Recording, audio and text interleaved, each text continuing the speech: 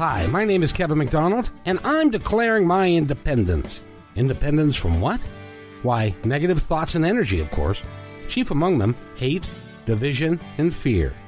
You see, I know that we're all one, and together we can solve any problem, save our planet and each other. Please, join me as we come together as one and choose a better way to be. So now, let's begin with my independence report.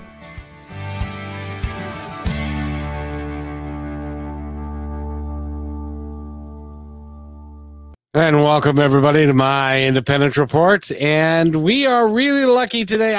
I got to tell you, if you've been watching this podcast at all, you know that I've had a hell of a week. A really good week. I've had some wonderful guests on that have had terrific messages. One was a songwriter singer that is destined for greatness, if you don't mind my saying so, and also some other folks. But today we wrap up the week with a tremendous author. She's the author of the book Perfect, and her name is Judy Miller. Jeez, I wish I could read. That would be so helpful. Her name is Judy Miller. She's an award-winning author from Amazon, with #1 bestseller for the book, which the title of the book is Perfect: A Path to Love, Forgiveness, and Transformation. And with that, Judy, welcome to the show. How are you? It's great to be here, Kevin. I'm doing great. How are you? I'm doing awesome too. By the way, in reading your profile, you were a CPA for 20 years. Most CPAs that I know of think in terms of numbers and stuff, and not necessarily humanity and stuff. So at one point in time, you either were misfit as a CPA or you had a change in your life. Which was it? Well, it was actually the perfect profession for me at the time. Oh, that's a surprise. That never happens. And I'd love to share with you as we go through the interview why that was so. Exactly. So first of all, how are you today? I'm doing great. Just because I'm here with you. Oh, see, now you're gonna make me blush. It is so exciting to talk to someone like you, because I think that a lot of us go through a transformation or a point in life where things that used to make sense don't anymore, and that you need to look for a deeper meaning to things and a way of figuring things out. That's kind of your story, isn't it? That is absolutely my story. So let's talk about you were a happy mother and husband, or wife, and had a husband, and how many kids do you have? I have 2. You have 2, and you were a CPA, and you were happily working along until something happened. What happened? Until something happened, but maybe if I could just back up a little bit. You may do anything you like. So right now in this moment in time, I'm definitely happy, more fulfilled. And I wasn't always that way. So Kevin, I don't know about you, but for most of my life, I felt different.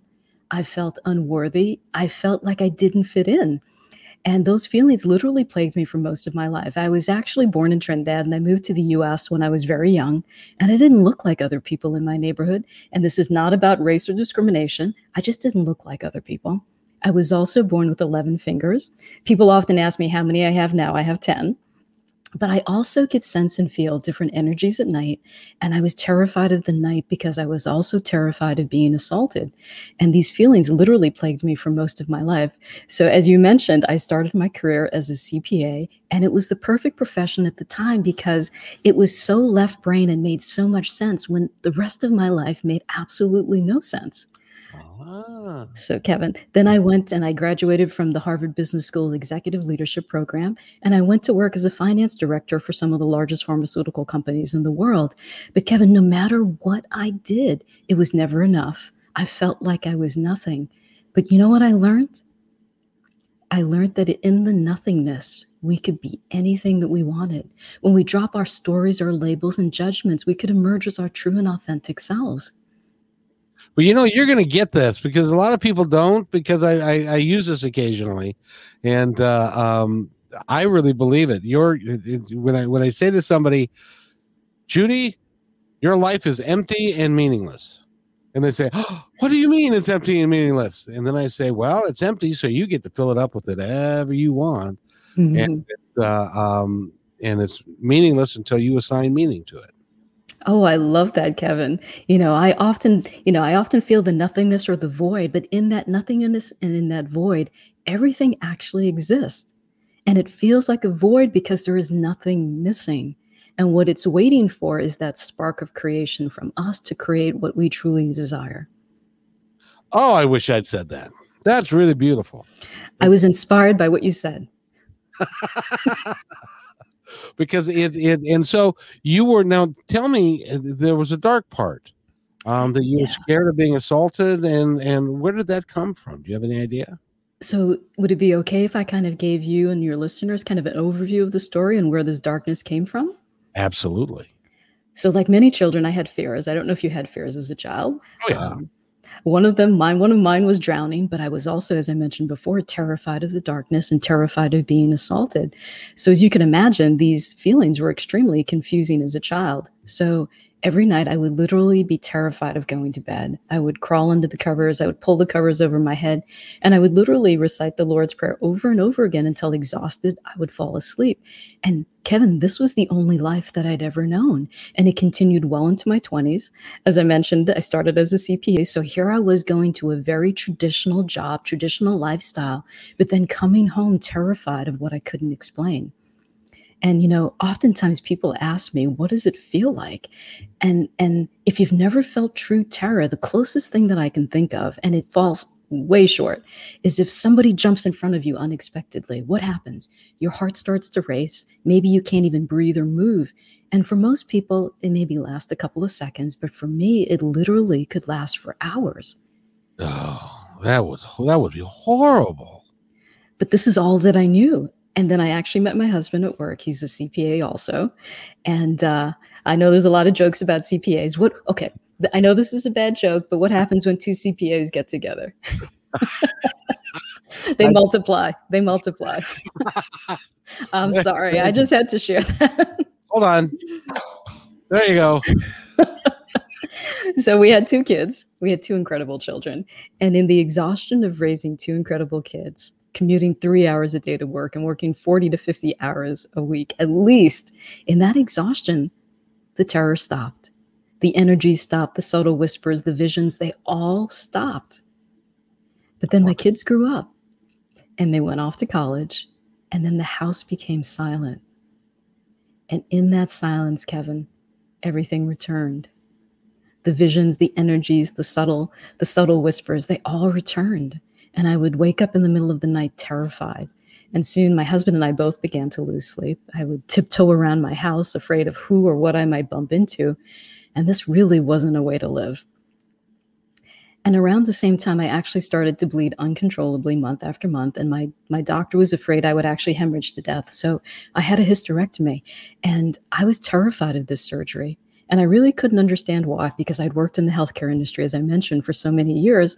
I do trust modern medicine, but it felt like the same terror that I had as a child and the same terror that returned to me as an adult. So a very good friend of mine recommended that I read a book called Light Emerging by Barbara Brennan. And Barbara was a former NASA physicist, and she studied actually the human energy field.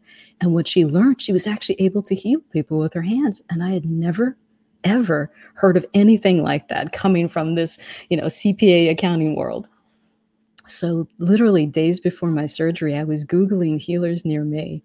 And as I sat across from my healer for that very first time, Kevin, I'm extremely auditory, and I heard the click of a lock. Like my entire life was locking into place. And I know it sounds a little strange, but at the time I didn't know the role that healer actually played in my family's history. So my healer helped me heal after my surgery. And in the subsequent months, we actually started to explore this terror of the night. And I never mentioned to her the fear of being assaulted. So she introduced me to so many new things. She introduced me to a concept, past lives. And I know that you've had guests on that talk about past lives, but she introduced me to the work of, Dolores Cannon, Dr. Michael Newton, Dr. Brian Weiss. And Dr. Brian Weiss was a very prominent psychiatrist, and he had a patient named Catherine, who had these fears and phobias unexplained, just like me. And quite by accident, during the hypnosis, he was actually able to take her back and discover where those fears came from. And by understanding where the fears came from, she was actually healed. So I had never heard something like that. It was truly amazing. And then my healer started to talk to me about, things that we inherit from our parents. So Kevin, we inherit so many things from our parents through our DNA, the color of our hair, the color of our skin, the shape of our nose. But we also started to talk about the science of epigenetics.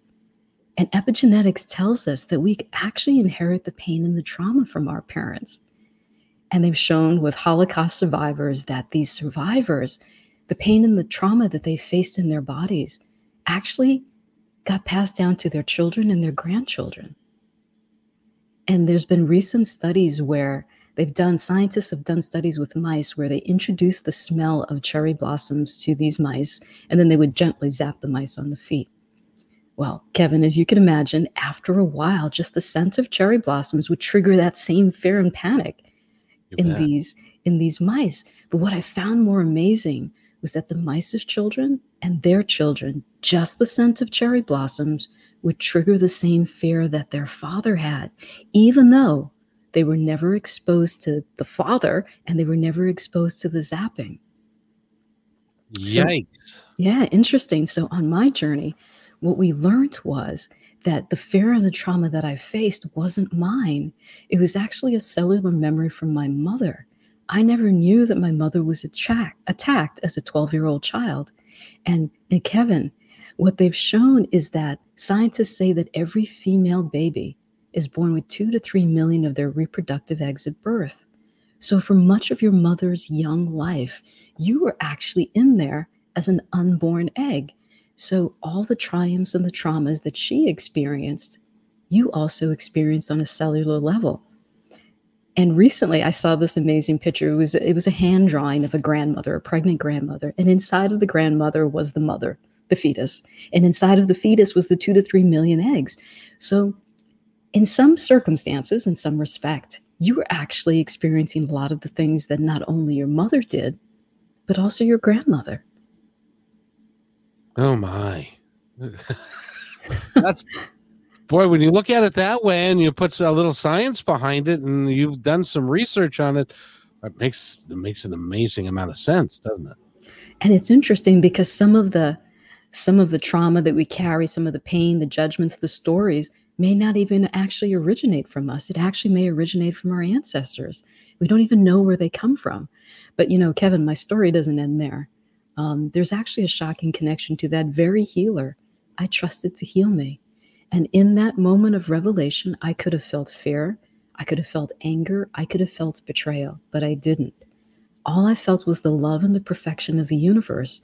I actually saw how all of our souls are interconnected across lifetimes, how we could truly never get it wrong, and how we're always given the opportunity to heal. So this is the reason actually why I wrote Perfect, because in that moment, as I mentioned, I could have created a story that would haunt me for the rest of my life, but I didn't. Instead, I chose to see the miracle in the situation and the miracle in every moment of life. That's phenomenal. That is, there aren't very many people that I can say, yeah, I'm going to have her do my taxes, and she's very spiritual.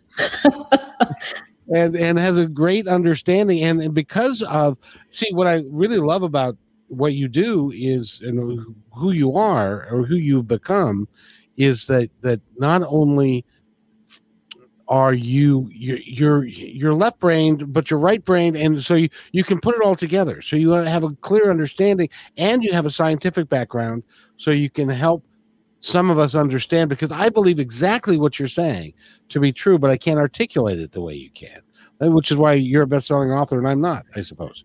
But at the same time, it's remarkable what now. Well, I have to ask you, when all this was happening and this was changing for you, what did your husband say? My husband was extremely supportive. As I mentioned, he was a CPA, so a lot of it he did not explain, but he just trusted. He trusted the experience that I was going through, and I'm eternally grateful for that. So getting back to the other thing is, so I have always said that there is a cycle, 7-generation cycle. Mhm. It has to be broken at one point in order to break that cycle of whatever the dysfunction is that goes from generation to generation. You're sitting here telling me that I'm actually right about that. And Am I? Go ahead. Kevin, absolutely perfect. You know, certain indigenous cultures believe that when we heal, we actually heal 7 generations back and 7 generations forward. Wow. I hadn't thought of that. See, you're handy to have around. Can I put you like in my calculator pocket and just take you with me when I have an interview to do and stuff? Because it really is. So, what was the point when you said? Because for me, there was a point when I said this can't be all there is. There has to be more. I want to understand more because this can't be it. When was that point for you, or did you have that point? So, you know, it's interesting because I just shared with you my story, but what happened is I got a new understanding and appreciation for life and an appreciation for the stories that we create about our lives. So, one of the things that I actually teach people is how to let go of the stories that no longer serve us. So, Kevin, you know, a lot of the stories we create in our head is not necessarily true, right? Oh, So, absolutely. so before I got on the show with you, I could have felt a dryness in my throat. My heart could have been racing. My stomach could have been fluttering. I could have labeled those sensations as nervousness. But Kevin, I could have just labeled those sensations just as easily as excitement because those sensations in my body feel exactly the same.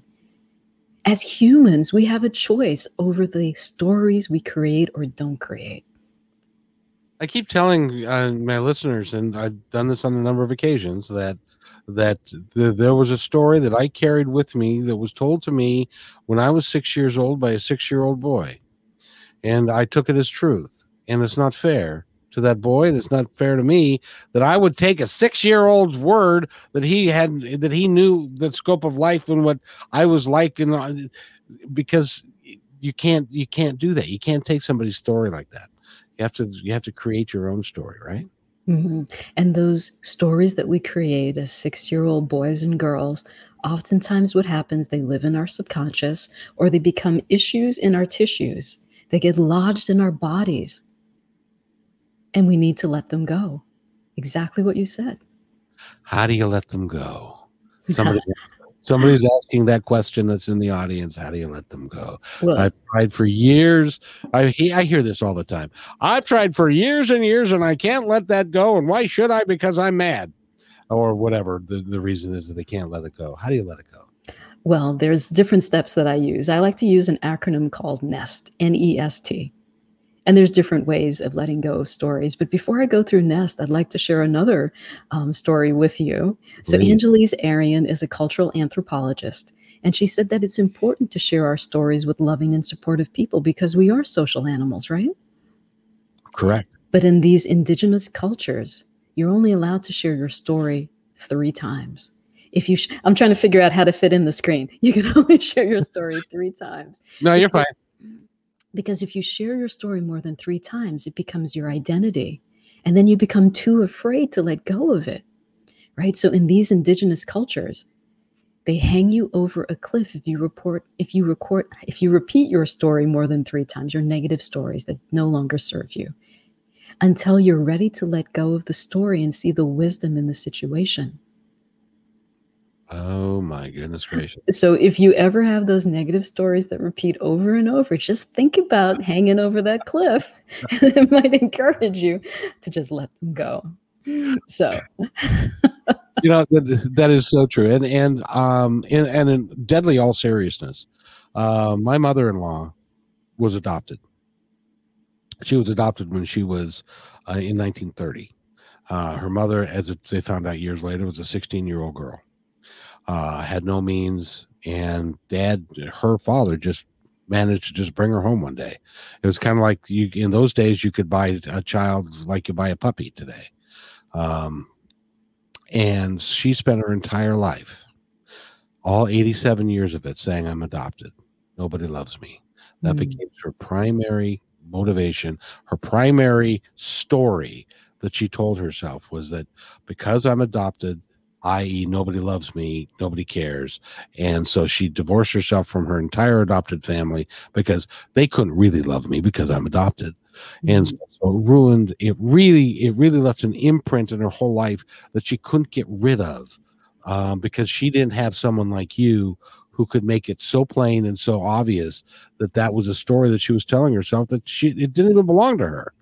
um, Mhm. but it affected her entire life. And if anything that I can get out of the work that you do and the work that I'm doing is that to help people realize that you can do anything. You Mhm. can create anything that you choose. It's Yeah. up to you. And if you choose something crappy, guess what? You chose it. So Mhm. fix it. You can. Do you agree? I absolutely agree with what you say. You know, Kevin, when we drop our stories, our labels, and our judgments, we actually experience every moment as if it's for the first time because it's a new experience. We don't have a story, a judgment, or a label about it. And I think that's one of the reasons why we enjoy watching children so much because every moment is a new moment. Oh, well said. Well said. So tell me about the book. What Oh, decided? did you want to learn about Nest? Yeah, I want to learn. Well, I've only got I've only got so much time, and I want to learn about it all because you are there. I in our short time together. By the way, I need to tell my audience that in often cases, I'm doing so many of these. I've done this is my 11th for the week, and I did 11 last week. I don't have a great deal of time to research people.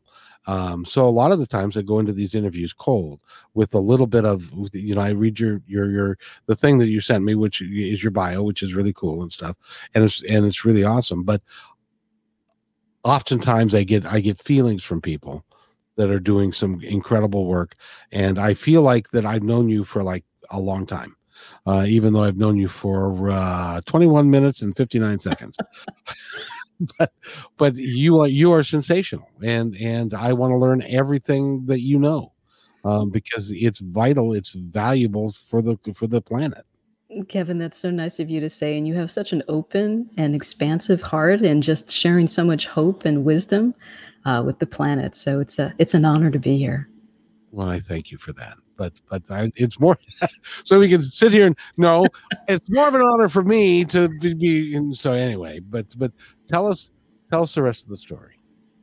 So Nest, because Yeah. there's all different aspects of the story. So Nest, just really simple. The first one is to notice our thoughts. So many of us actually operate on autopilot. Kevin, did you know we had 60,000 thoughts a day?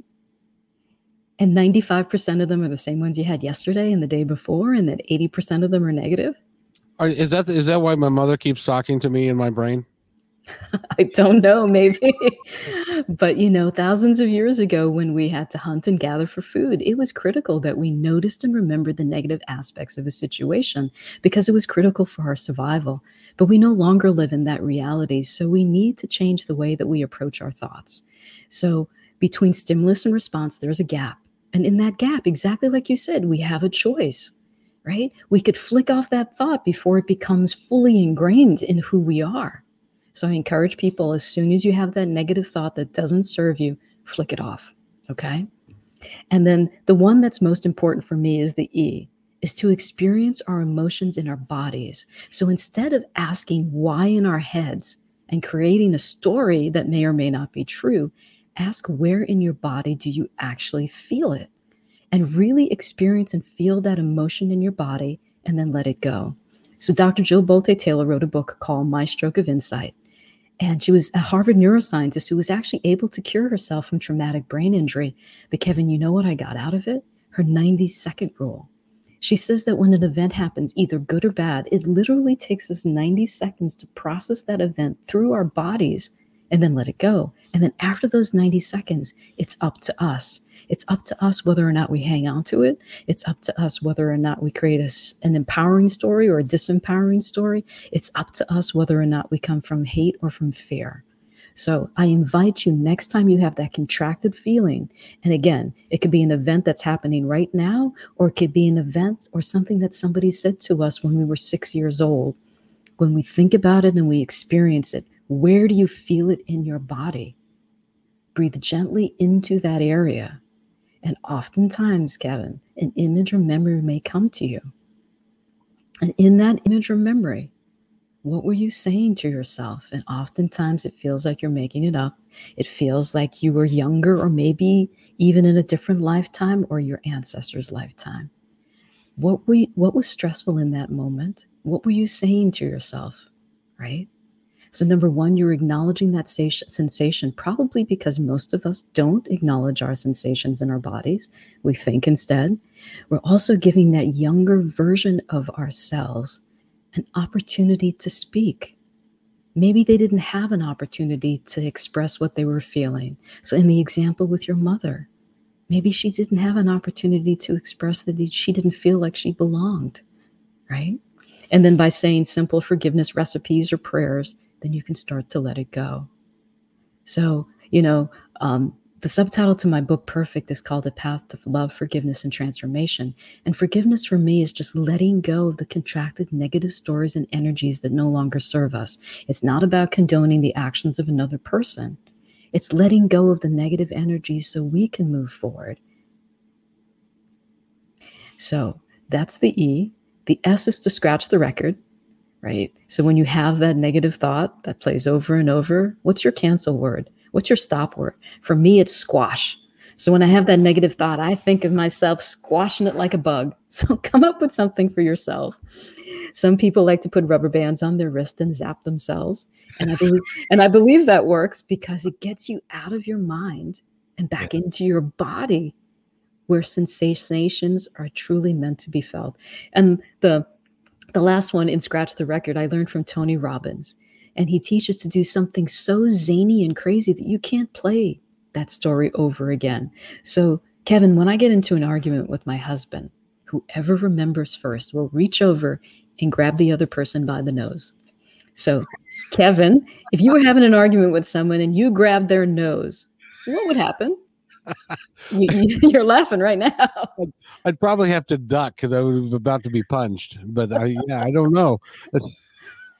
Right. So, or what if, and the zanier, the crazier, the better, because it disrupts your story. So if you're having an argument with someone, what if you quacked like a duck or spoke with a British accent? So I invite you, you know the stories that you repeat. Come up in advance of what you're going to do that's so zany and crazy that you can't repeat the story. Right? That is that is so awesome, because you're right.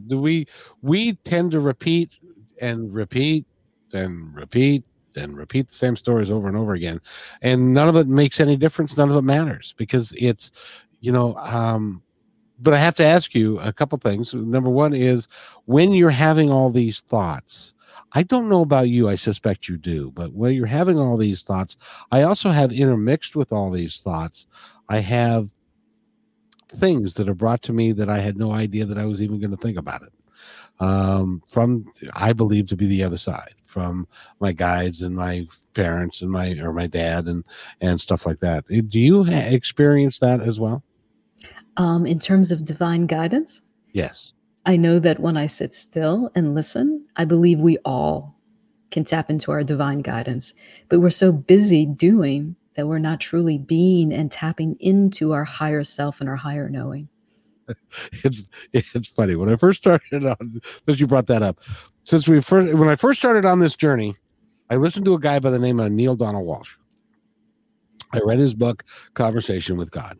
Mm-hmm. And in one chapter of the book, it's either that one or the second one, he says, we are not human doings. We are human beings. So you cannot accomplish what you want by doing. You accomplish what you want by being. I said this to a guy who's from Boston, and with his Boston attitude, he's like, "What are you talking about? You can't do it. You gotta do stuff. You gotta do this. You gotta do that. If you don't do this, you're not gonna get that." And it's like, no, you gotta be first. What the hell do you mean be? You got to. So we had this long argument about the be do have paradigm, which mm-hmm. is are you a human doing or a human being? And if you be happy, things will be happy for you. If you be loving, if you be caring, if you be all of those things that we would like to be, it changes who you are fundamentally, doesn't it? Absolutely, because I believe that our outer projection, our outer experience in life is just a reflection of the inner things that we hold.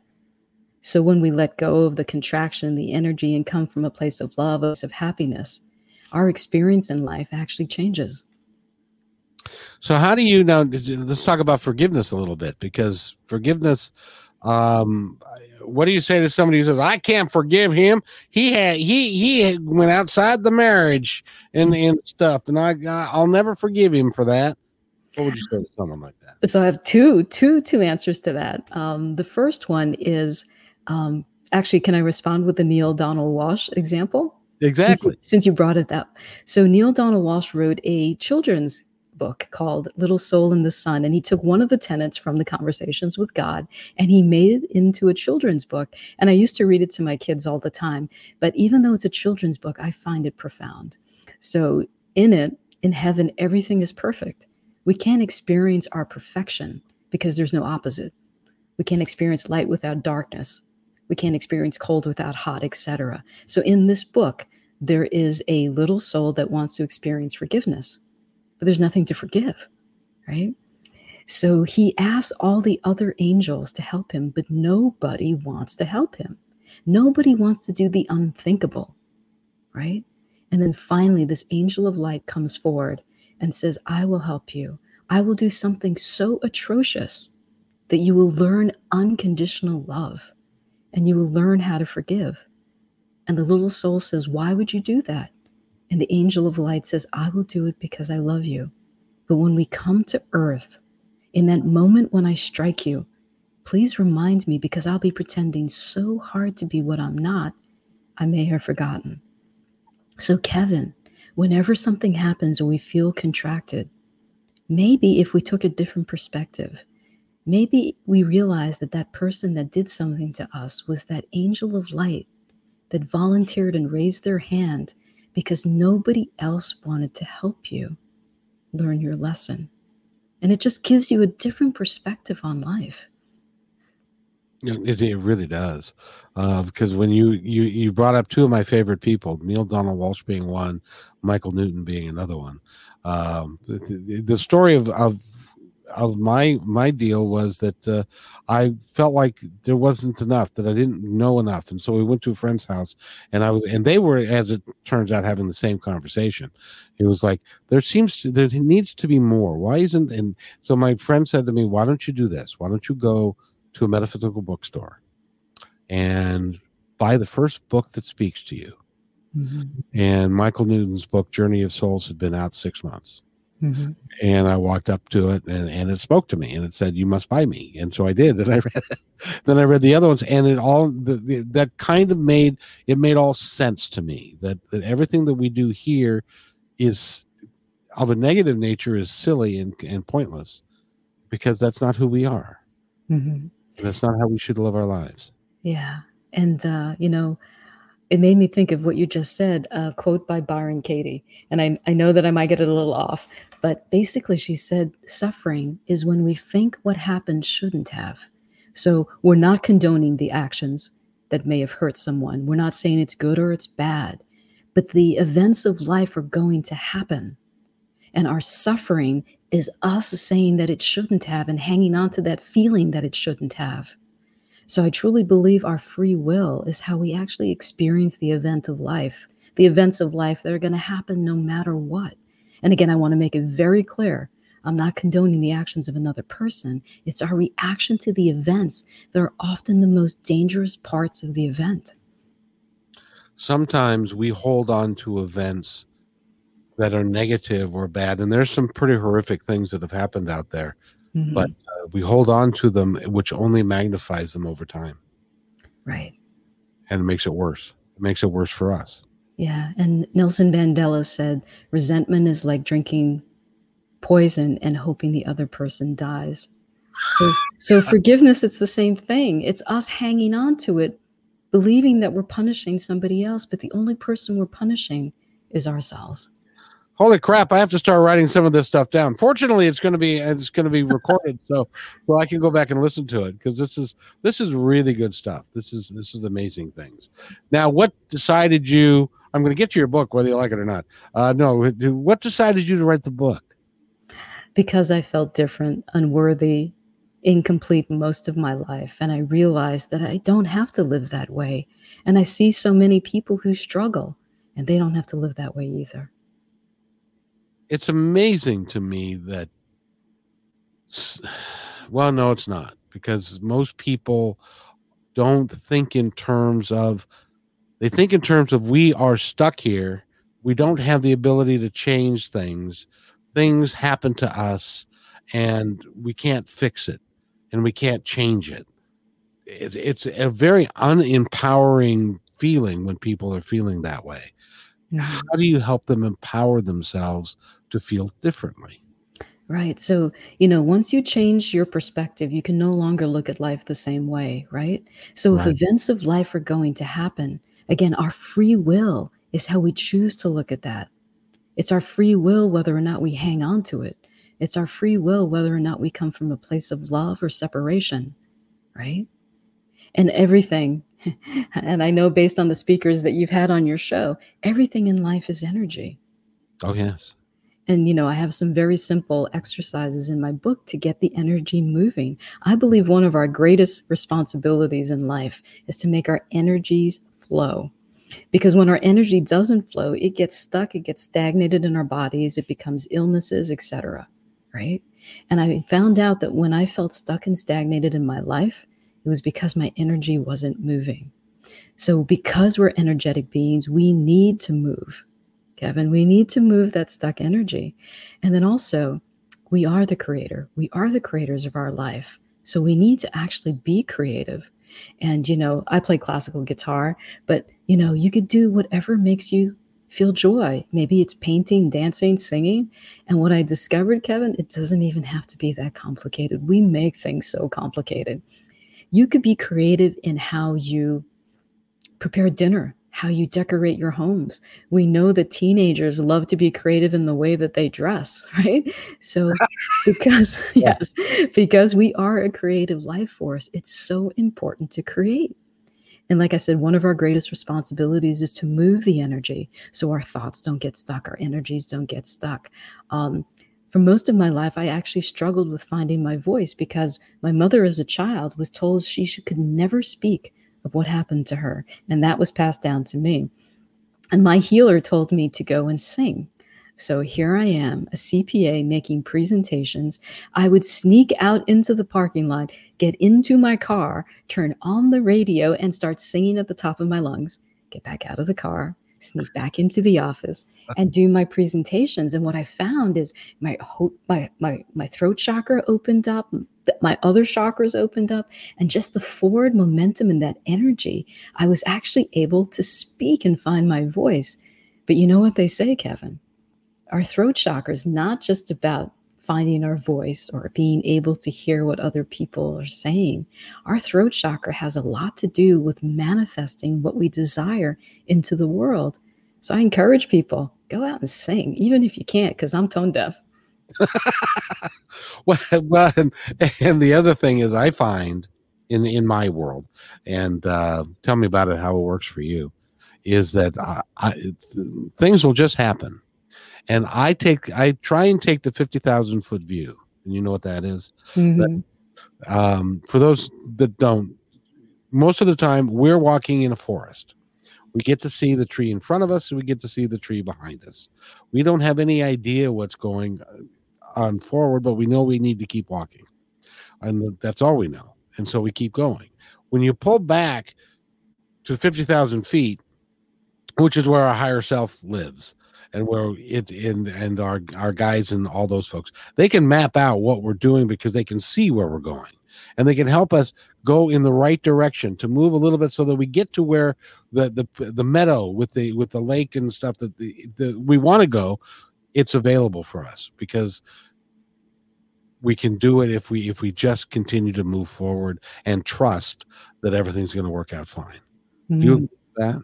I absolutely agree with you. And can I share a story that illustrates exactly what you just said? Yes, ma'am. Please. So, have you ever heard of the fable, the farmer and his horse, the Taoist fable? Remind me. So, this farmer has this horse, and it's his prized possession. And one day the horse runs away, and then the neighbors come over and say, "How unfortunate." And the farmer says, "Maybe." And then the next day, the horse actually returns with 12 wild horses that the farmer can train. And then, of course, the neighbors come back over and say, "How fortunate." And the farmer says, "Maybe." And then the next day, the farmer's son falls, breaks his legs trying to train one of these wild horses. And then the neighbors come back over and say, "How unfortunate." And guess what the farmer says?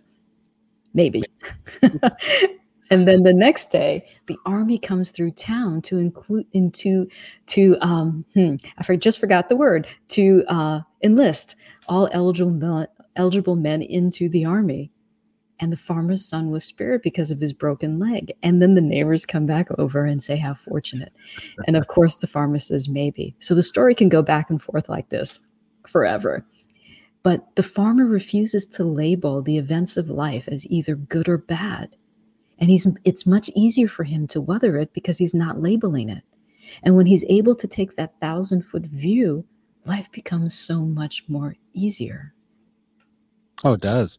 It does. And I've told this story incessantly, but I got to tell you because haven't heard it yet. And that is, I started this podcast in 2019, and I really wanted. I had a radio show years ago called Positive Talk Radio, and I really wanted to recreate that. And I was also a bus driver for King County Metro, so I was working 50 hours a week as a bus driver. So I put some old shows up on the podcast and started to develop it a little bit over time. And I said to myself, and by the way, ladies and gentlemen, be careful about what you say to yourself because it could come true. Because I said, I really need to get my life in order so I can do this on a more regular basis. And so I was out with my son, and we went to a 55 plus mobile home community, and I found the home that I'm living in now, and I love it. And it's half of what I was paying before. And so that was check one, but I was still working full time. And so I was moving into this place, and I was still saying to myself, I really would like to do more podcasts because it's starting to grow and more people are starting to listen to it. And so I really would love to do more of these. How am I going to do it? Because I've got to work, I've got to make a living. And so I was walking into my house and I fell and I tore my rotator cuff. Had to have surgery on my rotator cuff, and if that wasn't enough, 2 months later, I fell again and had to have surgery on my other elbow. And so I was in the doctor's office, and I heard the people talking on the other side because I had this one in a crutch and this one in a cast, and they're going, "Oh, poor man! Look at what's happened to him. He's a mess." And my thought was, "Holy crap! I get to do more podcasts." Absolutely. And it was like a dream had been answered. Mm-hmm. And because that was what I put out there, and they said, "Well, okay." And then they made it possible for me to do it. So as far as that's my interpretation. How would you interpret that story? I believe that, like you said, life is always serving us. So there is definitely a benefit in what happened. And sometimes we don't see it because we're too close to it or we're judging it. Yes. And speaking of judgment, why are we so judgmental? Oh, I have to say something, though. You commented that you used to drive a bus. Yes. One summer, I drove a bus as well. And I have to tell you, backing up a bus and parking a bus in reverse is one of the hardest things to ever do. Yes, and which is why I work for King County Metro, and they have like 3,000 bus drivers. You must have been a school bus driver. Is that? Yeah, and I worked for the city. They don't teach us how to back up. They say if you have to back up, you have to call somebody because we're not going to teach you how to do that because you're going to break something or you're going to run into something. Exactly. They say most accidents happen backing up a bus. So don't back up. That's exactly right. So they said if you go the wrong way and you can't turn around, you back up. You can't back up. Call somebody, and they'll have somebody come on and save us. But it was an interesting career, and it taught me a lot about human nature and about people. And I care about people more now than I ever, even though some of the people I used to deal with are not. They're the 3% at the bottom of the group. But then even they have got let me ask you this, because Neil Donald Walsh and others will say, and I know some of the spiritual people that you've talked to will say, it is people that are homeless, people that are in that's something that they plan for themselves, or it's part of their journey to experience these certain things. Do you agree with that?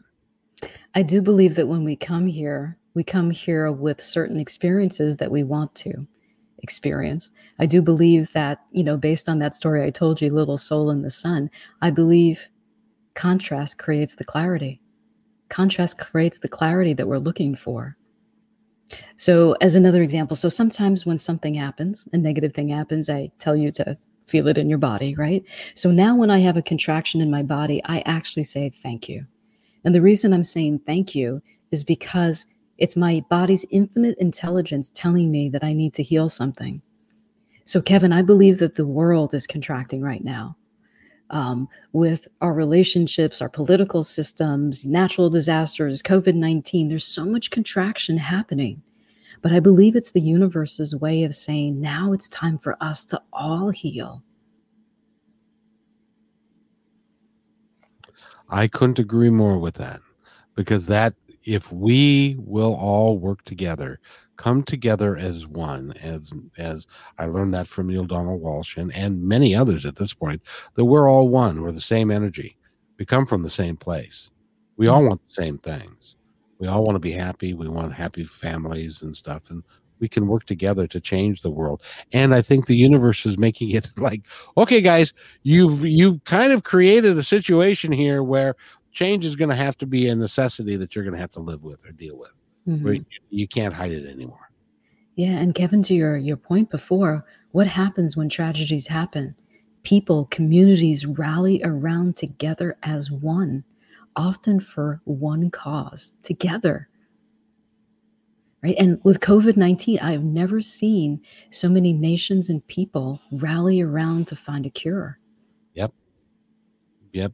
And we're also finding that the air is cleaner. Yeah. And our world is progressing in a different way because we're interacting differently. I think people are taking more joy in interacting because this is all we got. We can't shun each other anymore. You can't hug anybody either, but you need to work together to try and make the world a better place. See, now here you go. You get me on my soapbox, and then we should be talking about you and your soapbox. So, I love to hear what you say. But when COVID-19 happens, I think a lot of people started to be grateful for the little things that they took for granted. Being able to hug other people, to be able to go out without a mask, to be able to go get your Starbucks without worrying about, what you might get. We took so many things for granted that during COVID-19, we gained a different perspective and appreciation and gratitude for things that perhaps we neglected. And probably did neglect. Yeah. So tell me about the future for you? What does it hold? Do you have another book in you? Are you writing? I do want to write. I do want to continue to write, but right now I've just been focusing really on sharing the message and touching as many people as I can. I do also coach as well. And if somebody wants to get a hold of you, what's your website? The best way is Judy with an I. Exactly have you written here. So it's Judy, Judi Miller, MILLER.net. I have a free ebook called Awaken the Creator Within, totally free to your listeners. So please get that. All my social media handles are there. And if you want to reach out to me, my email is there as well. It's really easy. Judy@judymiller.com. So don't forget net. Sorry. Oh, not .net. Sorry about that. That's because there's so many Judy Millers. Yeah, but there's only one Judy Miller. And that's you. It's remarkable. She's a best-selling author. Please go get her book, Perfect. It tells her story. It's like it reads like a fiction autobiography is what they said. I don't know exactly what that means, but it's got a great read to it. It's got a wonderful message to it, and I'm just thrilled that you're here. Will you come back? I would love to come back. You're such a pleasure to be with, Kevin.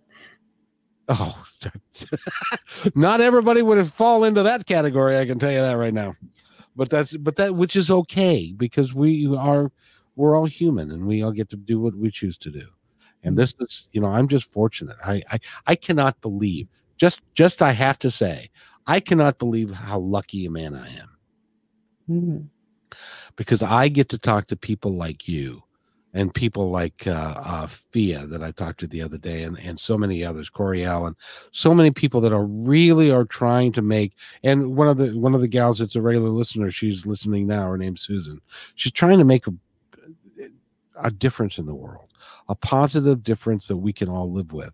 And for people that are willing to step out of your cubicle, because you did, of your CPA cubicle, and to write a book and to really, you're so calm and you're so easy to listen to.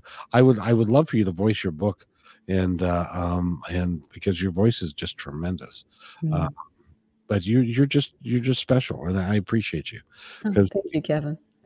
It's really is cool. It really is cool. So I made an agreement with you that we would only go like 45, 50 minutes. And now I see why you wanted to ask, because I could go 2 hours. I really could, but I'm not going to put you through that. But what I am going to do is I'm going to ask you to take a couple of moments and to tell our audience anything that you'd like them to know. Anything. So remember, my story is about letting go of the stories, the labels, and judgments that don't serve us, right? So when we let go of those stories, labels, and judgments, we see everything through the eyes of love, or through the eyes of the Creator, where there is absolutely no separation, Kevin. We are all one. I wish I'd have said that. That's really, we are. And I feel sorry that there are people that can't feel that way. Mm-hmm. That they're, you were talking a little bit earlier about we are all one. One of my favorite stories is I'm a Seattle Seahawks fan. And before COVID, we would get 60,000 people jammed into a stadium for one purpose only, and that was to cheer on the Seattle Seahawks. Everybody was together. Everybody was high-fiving. People were hugging each other. People were sharing beer. They were doing all kinds of fun stuff because they had a common purpose, a common goal, and that was to cheer on the Seahawks. Mm-hmm. As long as they were in that stadium, they were all one. When they left the stadium, they left that feeling, that warm, fuzzy feeling behind of being all one, and became separate again. Mm-hmm. And if we could just capture that feeling and keep it, that we are all one, that we are all in this together, the world would be such a better place. Mm-hmm. Yeah, I agree. So that let's see. Susan says she was shown that we are all one. It was wild. I'm not sure exactly what that means, but that's cool. Judy, thank you for being here. It was an honor. It was a pleasure. And buy the book. Perfect. It's on Amazon. You can go get it. Just look up Judy Miller and it'll be right there. It's a great book. It's a great read, and I think it's well worth your time to do it. Are you I have another, just one more question, I promise, just one. Can I say one thing though? Yeah, go ahead. If you do buy the book, please go back to my website, because you are entitled to 5 free gifts. So please take your free gifts. Cool. So buy the book and then go to the website and get your free gifts. Exactly. That's really cool. So when am I gonna see you in the Northwest lecturing and talking about what you're talking about? So I'm actually starting my own podcast, and I do retreats. So I'm usually a guest on a summit or a retreat. If I would love to appear on your podcast, I would be honored to do that. I would love that. Thank you for offering that. And anytime you want me there, I will be there. That's great, because I'm going to start asking you questions. Yeah, exactly. We can change the hot seat a little bit. I'm much better as a host than I am as a guest. I'll tell you that right now. Well, that would be perfect. So thank you for that offer. Absolutely. And if you need any help getting it up or figuring out the technology or any of that stuff, give me a call and I'll work you through it. Yeah, that's very generous of you. Thank you. But you probably already got a team assembled. You're left brainer, so you got a team assembled. You've already got a business plan and, and everything else done, right? Didn't you just say we had to be beings instead of doings? I know, but you are gifted in both. We'll just say that. So, it's great fun. Thank you so much for being with us today, and Judy Miller, I can't tell you enough. I can't thank you enough for being here. Thank you, Kevin. You have a great day. You too. And everybody else have a great day too. If you want to hang out, I got to do this and I'll be right back.